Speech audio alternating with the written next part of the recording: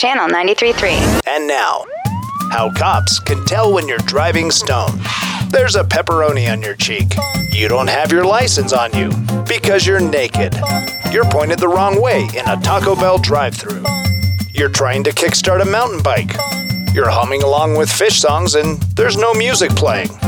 You're headed north on Colfax. You're parked in the lobby of a Golden Corral. You have a Roomba in the passenger seat, spinning in circles. And finally, they know you're driving stoned because the address on your license says you're from Boulder. Haha, good luck, stoner. Nerf's LOL at 5:05. Sponsored by Illegal Pete's. Search LOLs on iHeartRadio.